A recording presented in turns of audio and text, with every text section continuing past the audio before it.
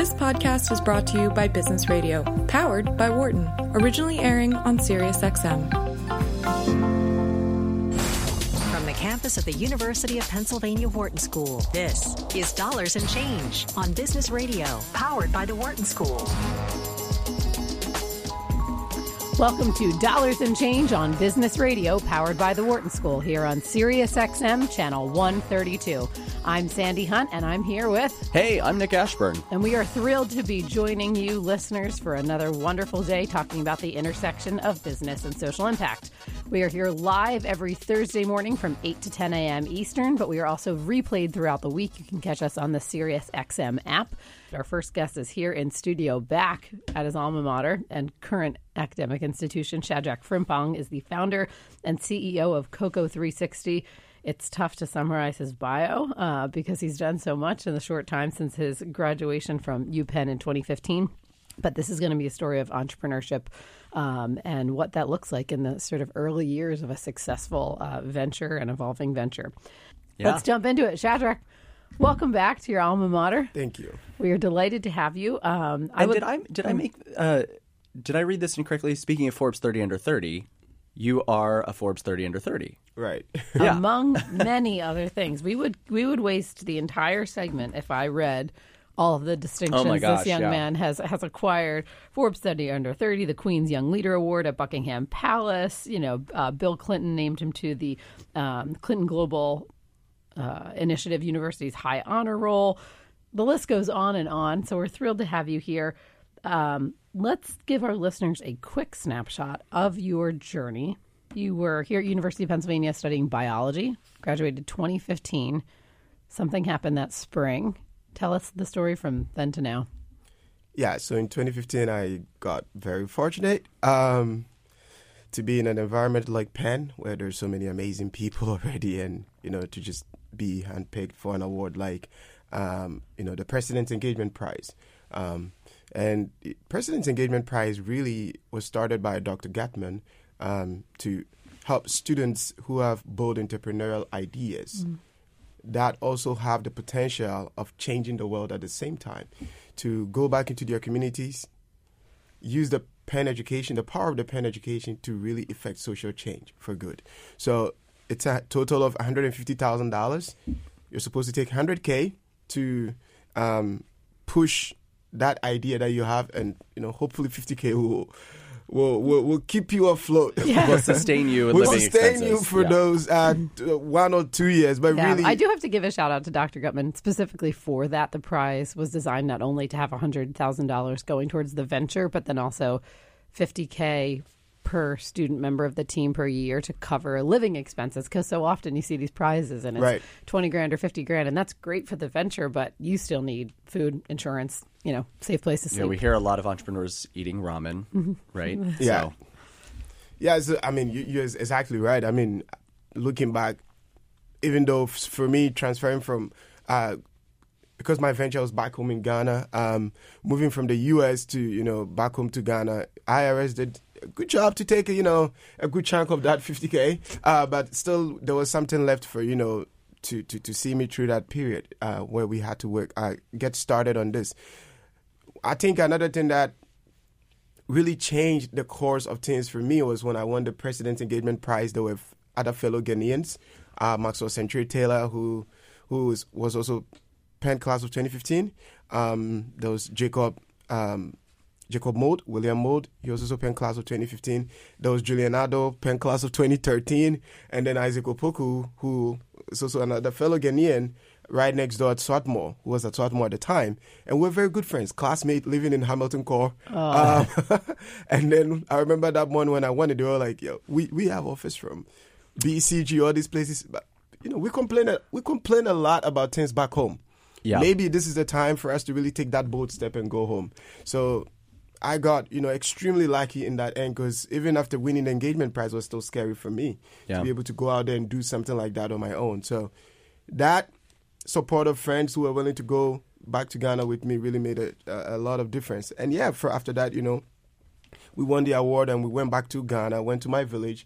The community was very kind, They showed their support by donating 50 acres of land towards what we wanted to do.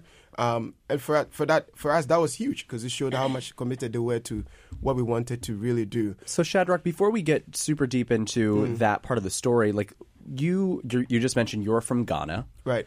And you came to the University of Pennsylvania for your undergrad, and you got these other Ghanaians, who were your classmates, maybe different years, who had these offers from, the top tier consulting firms like BCG to go with you on this journey. Tell our listeners a little bit more about like what it is to think about, like how you can use your skills back home. So before we really dive into the venture itself, but like what is that drive? What are you trying to solve? Yeah, so I always tell people, until this date, I get, people always ask me, how do you know you want to do this? How do you know you want to take your skills to really push something? And I always tell people it has to come from a place of pain and anger, right? And for me, it was because, I saw the first decade of my life, I didn't know what electricity or running water was growing up in the village. And my parents were cocoa farmers. And then coming to Penn, taking classes, I remember Biology 101 with Professor Scott Putik in the biology department. And he talked about how Ghana is the world's second leading exporter of cocoa, rakes in about $2 billion in export revenue every year. And I sat there and I said, wait, so why's my family so poor? Why did we grow up in so much poverty? Where's that $2 billion? So that kind of anger really always stayed with me. And it turned out that I wasn't the only person feeling that anger. These friends, Ghanaian friends of mine, also felt the same issue. They were, even though we came from different, economic backgrounds in terms of in-country, they also felt that it was an injustice. So that injustice pushed us. We felt that, at Penn we've had internships, both locally, myself I had internships to do research in Switzerland. I was a kind of really detail-oriented guy. Let's back this with evidence. And then my friends, over the course of their career, had interned at BCG, Goldman Sachs. So we felt we have all these skills, yet every day we're complaining about things going back home in Ghana. Maybe this is the opportunity for us to really, you mentioned earlier, Sandy, to really walk the talk. And for us, that change, that's what really pushed us to be angry about what we were seeing back home. And for them, they had a prime example of what was possible if the kids of these cocoa farmers and their families had opportunities. They could see that in me, right? Yeah. And so the anger pushed us to use the experience and the skills we have gained at Penn to really go back home and push for change. Yeah. And did you see anything? So as you were at Penn, one of the things that from our working, on the continent in sub-Saharan Africa, there's this concept of the brain drain. People do leave, they get educated mostly in Europe or the U.S., and they don't return home. Was that sort of, were you sort of seeing that, maybe not here amongst your peers, but just sort of in your communities and back home? Yeah, it's very much a big thing. It's amazing, but majority of our classmates in the Penn African community, a lot of our friends decided to stay. And even for me, after graduating, there are a lot of people who thought I was crazy, right? Because I wanted to go straight to medical school. And I mean, in essence, when I was looking back, it was just the craziness and how bad we wanted to do it. But sometimes I look back at my youngest self back then. I'm still young. But then I look back at myself 3 years ago, I was like, you must be crazy. Who grows up in that much poverty, gets the chance to come to America, and really goes back to the same poverty? Because when I went back to my village, there was still, if you want to make a phone call in my village, you have to climb the highest mountain to make a call, right? That's how bad it is. There's no cell tower. So really these challenging conditions. But again, it was all because that's fundamentally what kind of pushes that brain drain, right? Yeah. A lot of people, when you come from these difficult challenges or even if you're coming from a good socioeconomic background, as far as your own or country of origin is concerned, America is notches and steps higher. But I think one of the amazing things I saw in my friends that I went back home was, even though they had these offers, and initially when we're going, there was the talk of, we may come back home. I kid you not, they're all back home in Ghana. They've started, so most of these guys some of them were Wharton grads. They've started their own ventures, for-profit entities. while still serving on the organization's advisory board. But now they're running their own for-profit ventures in country. They're doing so well. And I mean, they're employing a lot of people. And it's always funny. Now we always talk about how they come to the U.S. just for vacations. That's great. Well, I certainly think the world would be a better place if everyone took their anger and frustration and did as productive and helpful things for the world as you allowed it to do for this work. So when you applied for the President's Engagement Prize, you had a particular business model and a venture in mind. 3 years later, it looks a lot different. Tell us what your initial venture was and then how it has evolved, because this is a universal component of entrepreneurship as we see it. Things are very rarely the same in execution as they are on paper, but it's not an easy journey. So tell that story a little bit to our listeners. Yeah, so when we started, for me, the goal was to go spend 1 year in Ghana and come back to the U.S. and go to medical school. I had all that planned out. I'm a very detail-oriented person. So that was my plan going in. When we applied for the President's Engagement Prize, it was to build a tuition-free girls' school in a community clinic that will be supported, keyword, just supported, with proceeds from a community farm. Okay, so it would be like a plot of land, had the school for girls, had a health clinic for those girls, and then a farm that was generating some revenue. Okay. Exactly. So that was the crux of it, and it was just one community. So even applying for the Engagement Prize till date, if you look up videos and things that we had from those days, I tell people, you type in www.takwaberman.com and it leads you literally directly to coco360.org. But we started because of that, and the idea and the model of it being just one community. We started in my village. We named it Takwa Berman Community Alliance. And what does that mean? Is that the name of the town? So my village is called Takwa Berman. Okay. Then you have the Community Alliance. Excellent. So it's sort of like, a community coming together to do something. Really just a very simple idea. We have money. We're going to work with the community, set something up. Then over the years, we keep doing this, and thanks to people like you folks here, Nick and Sandy, who do the amazing job of getting people like us on shows like this. I had the opportunity to talk about the work that we're doing and the model, and I remember a year after got an email from the Clinton Foundation. Chelsea Clinton says, "Hey, I would love to hear about your work. Coming to our office in New York, we meet." I talked about the model. She looks at me. She's like, "Listen, we've been working with this foundation for a while. This idea is really game changing, and you have no idea." So I got the opportunity to meet a couple of other folks. Kennedy Odede of the Shining Hope for Communities in Kibera, based in Kenya. Raj Panjabi of Last Mile Health. Met really a lot of incredible people, and more what we were finding was that we were onto something bigger and something different, something that wasn't just confined to my community, Takwa Berman, alone, and something whose main theme was beyond the Community Alliance, was up to the point that there was a moral mandate, a moral obligation for cocoa growing communities, which are cash crop, which earn the Ghanaian economy about $2 billion in export revenue every year, not to be poor. So that really changed the conversation. We changed our name from Takwa Berman Community Alliance to Cocoa 360, because obviously we can't go into another community and call it Takwa Berman Community Alliance. Sure. So now we have a bunch of community alliances under the Cocoa 360 umbrella. So we pivoted, we came back to the U.S., registered Cocoa 360 as a 501c3. In Ghana, we have every single community we go in. We have a community alliance. When we started, we were only working with my village, Takwa Berman. Now we serve a total of 8 communities. That's how things have evolved over time. And how about the model? Is it still, in each of those 8 communities, it's a school and a farm and a health clinic? Yeah, the model has pivoted and to go towards much more, I would say, specificity. There's a lot, absolute clarity. That's why when I started, I mentioned that initially the idea was just to support. But as we went forward, we realized that there were actually very specific things that we could attack. So it went from just the idea of a farm, which we didn't even know what it would be, to specifically being a cocoa farm.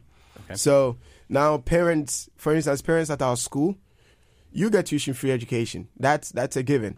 But for a very long time, what we noticed in Ghana is that the Ghanaian educational system provides tuition-free education in the sense that they pay teachers salaries. So teachers are taken care of.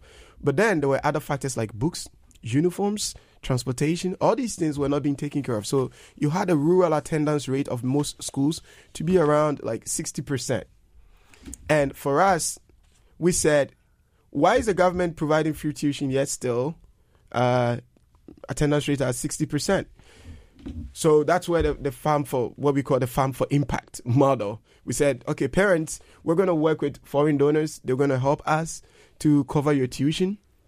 You are going to contribute by helping to offset these non-salaried expenses like books and uniforms. And those are going to come from the revenue from the farm. And when we did that, right, parental engagement improved, student attendance improved. So compared to the national rural attendance rate of 60%, at our schools, our girls' school, the attendance rate is as high as 98%. Wow. So that's where we got more specific, dived into the data. But the amazing thing is that we stay true to our core, right? The very simple idea that we apply for the engagement prize, the farm, the school, the clinic. Those are the things that we feel like we know how to do well, and we just want to stick to that. Yeah. For our listeners being inspired by this story, you are listening to Shadrach Frimpong, who is joining us here on Dollars and Change Business Radio on Sirius XM 132, talking about these early and exciting days of entrepreneurship after his graduation from Penn. And so I'm curious to know about the farm a little bit. So is it some of the parents working on the farms, from the villages, and that's also helping offset those costs? Who's working on the farm? Yeah, the parents do work on the farm. The idea is to apply the proceeds from the farm towards improvements in both education and healthcare. So for us on the larger team, what we're trying to accomplish is to, reduce health disparities from the angle of social determinants of health. So we see education, lack of access to education as a social determinant of health. We see lack of access to healthcare as a social determinant of health. So our educational access and healthcare access themes are really stemming from a standpoint of our singular theory of change, which is that can we leverage community resources to improve social determinants of health? Yeah. And so, when you come to the education side, it's what we've seen typically in international development is that someone goes to Africa, builds a school, and when they build the school, it's 100% funded by foreign donations, all the way down, right from tuition to books to uniforms to everything. And sometimes you even have like some U.S. Donors even sending books to Africa, which are not going to even suit the context anyway, right? We said, no, these communities are not poor. That's the number one. Number two, if we want to provide quality education, we have to make sure the parents are as heavily invested as anyone. And so, and what drove that realization? Because I certainly agree, but was it data? Was it experience? Like we've probably talked to 20 different educational ventures on the show over the years. You're really putting a lot of stock in this parental engagement. What made that so important to you? Yeah, I think the first thing, the thing that drove it was obviously my own experience growing up in the village. I was hoping you'd say that. Yeah, and because I saw from the ground up, the village school that I attended, it was built with mud, and I saw it when they were building it. My parents, my mom would be carrying, sand. My dad would be walking to the village river to fetch water to bring it, and it was like a communal effort. Wow, talk about like truly being invested in your child's education to build the school. When it was eventually built, and we got a chance to stay in, my village to the nearest school was about an hour walk. Some days I want to skip. My dad said, "You dare not think of it. I put in that much effort. You are not skipping school." Yeah. So I thought about the same idea, right? Could we get parents to do that on a monthly, consistent basis, weekly? So that it's not just one time you put the building up and that's it. And so that was the first point. But really, that's what drove it. Now, were there economic benefits to the families that allowed, because one of the things we hear a lot about is the need for children to help, with farming, with other sort of economic drivers, and the families being a reason that they miss school. Why was that attendance rate 60 nationally? And what do your schools do differently that make it 98? Yeah, so exactly. That's a brilliant point you bring along. I think one of the things that we were able to do was, so the attendance rate was 60 because, first of all, parents and most family heads who are like typically males, they don't, number one, in their head, right? What is that kind of cost benefit if I let my child, and in most cases like the daughter, to go to school instead of helping me on the farm, right? You know, if she will eventually get married, then I miss out anyway. So while she's young, she might as well help me on the farm. Sure. So that was a very significant factor we tend to see that played a role in the 60% that we're seeing across nationally. But the other factor is that even when for a parent, they really want their child to go to school. Well, you've covered the teacher's salary. I still have to pay for books. I still have to pay for uniforms. If my daughter lives across the village river, every morning I have to put her on the canoe and canoe her across the river when she gets to school, walk another 1 hour through the forest to get to school. Her safety is also a problem for me. Sure. I might as well keep her home or let her stay home or let them stay home. So we saw these and we're like, wait, these are real barriers. And that's what we sought to address. I mean, to have to make the decision of, should my daughter get an education at the risk of her safety, travel. I mean, it's not a decision any parent should have to make. Yeah. So what was the solution? So for us, the solution was, we found that the typical approaches that people have been taking to solve this situation was really, someone sits in America, come up with an idea that they think is great, it will be great for the community.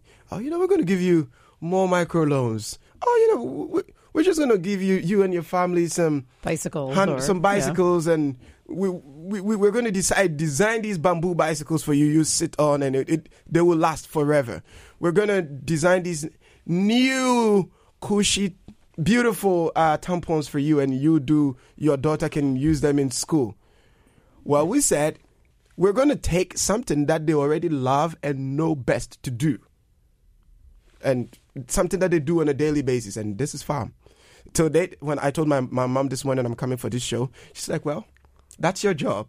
Go handle your job. I'm going to my job. I said, what's your job? My job is the farm. So on a daily basis, that's what they do. They love to do it. They do it 24 hours. So we said, can we take the same thing and let them see the power of something that they love to do, affecting their own children's education? And it's a beautiful thing, right? Yeah. So how do the kids get to school now? How's that changed? Is it that the hours are flexible so the parents can accompany the kids to school, or the schools are built more central in the communities? Yeah, so exactly. To your last point, the land that the community gave to us is right there in the middle of the central of the community. And for those who have to cross the river and all of that, so as an organization, we raised funds and we bought a bus, right? We have a school bus. So as soon as you cross the river, the bus is waiting for you to pick you up. Yep. And we have staff members, our teachers, who go. They're so committed. They go as far as sometimes going to the other ends of the river to help the kids, the students across. So we've shortened the transportation hours, and we've also increased the number of hours so that while the parents are on the farm, the kids are in school. Right. As soon as they close from work, we go to drop the students. The other thing that we've been able to do is that the parents don't work on the farm alone. There is a certain day of the week that all the parents go to work on the farm. So it's a communal effort, and it's beautiful because if you've been working on your farm alone the entire week, then there's just one day of the week where you come together with everyone in the community. You're eating communal food during the farm labor break. Everyone is talking about how their own families are doing, and it's just within 3 hours, the entire work is done. And then during the harvest season, all of you go together to harvest crops from this communal farm. And then at the end of the harvest season, all of you get to sit down to make decisions. So recently they harvested about... Oh, interesting. So these parent farmers are helping to make decisions about evolution of the school or investments. Excellent. Tell us some of the decisions they've made. Yeah, so like I was saying, recently we harvested about $2,000 worth of cocoa proceeds from the organization's farm. And the parents just sat down and then they said, okay, we know we have needs. We know our kids need uniforms. We know they need books and all of that. But we're going to make decisions about how to spend this money in a tiered system.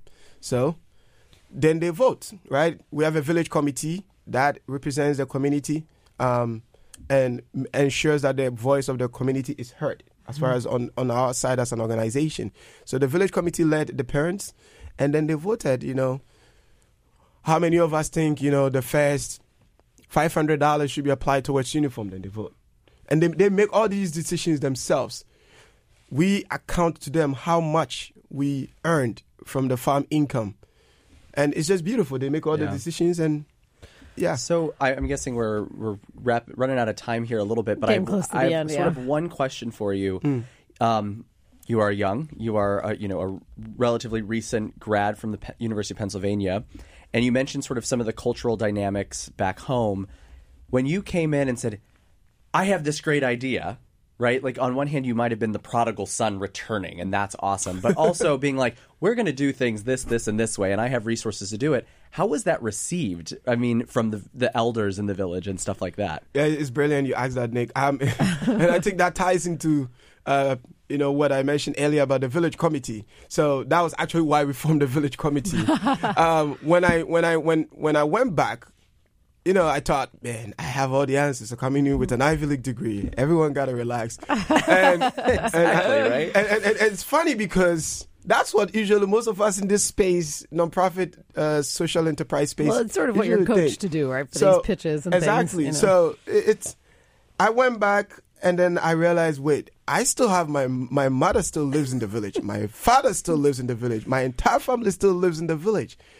But even them, they were looking at me like, dude, you got to relax. Who's this kid? Yeah, they're like, you're coming with a new accent. We don't know you.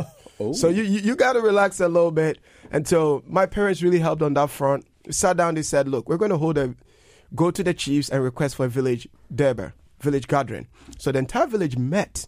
We all met. And the first solution that we realized came up was to form a village committee. The village committee consists of 17 people, 9 women, 8 men. Nice. And they essentially represent the 8 key clans or tribes in the village, 2 from each tribe. And then there is one representative who represents the chiefs, the chieftaincy council. And what they really do, these are the most respected community leaders who are not chiefs or queens or elders, right? So the individual citizens, the ordinary citizens in the community, who the community members identify and see as leaders. So they were chosen by the community members, voted on, and they meet us every week to tell us this is what the community is thinking. No, you're trying to do this. This will not fly in this community. And that's huge. A lot of organizations, what they do is they just set up a nonprofit board, members, which are probably sometimes very homogeneous in race, somewhere overseas, that makes all the decisions. We realize that we have to have, in addition to that kind of board, a local board within the community. Yeah. So for us, the village committee is sort of like the local board, and they bridge that gap. Yeah, and I imagine that's what allowed you to scale, right? Yes. Because from community to community, if you attempted to implement the exact same thing and spend the exact same way, that's not being responsive to the differences. We could talk to you all day, but our segment is coming to an end, so we're going to have to say farewell shortly for our listeners who are... Is it coco360.org? I was just about to ask. So you go to coco360.org, social media? Yep. They look at Coco 360? Yeah, just go to Coco 360 if you love hot chocolate, I'm sure. Oh, there you go. Exactly. Tis the season. Excellent. Well, Shadrach, as we wrap up, one piece of advice for entrepreneurs who are listening. Well, I mean, I would say, sometimes we just give, the very generic advice that, go in, do it big. But really what I would advise anyone thinking of going into the kind of space that we're in is just humility, right? Mm-hmm. Just be humble and know that you don't have all the answers. 99 or close to 99.999% of the answers will come from the community that you're working with. And humility is the only way to know that. Yes. Yeah. A beautiful reminder to everyone listening. I'm Sandy Hunt here with Nick Ashburn, and you are listening to Dollars and Change on Business Radio, powered by the Wharton School, Sirius XM 132. For more insight from Business Radio, please visit businessradio.wharton.upenn.edu.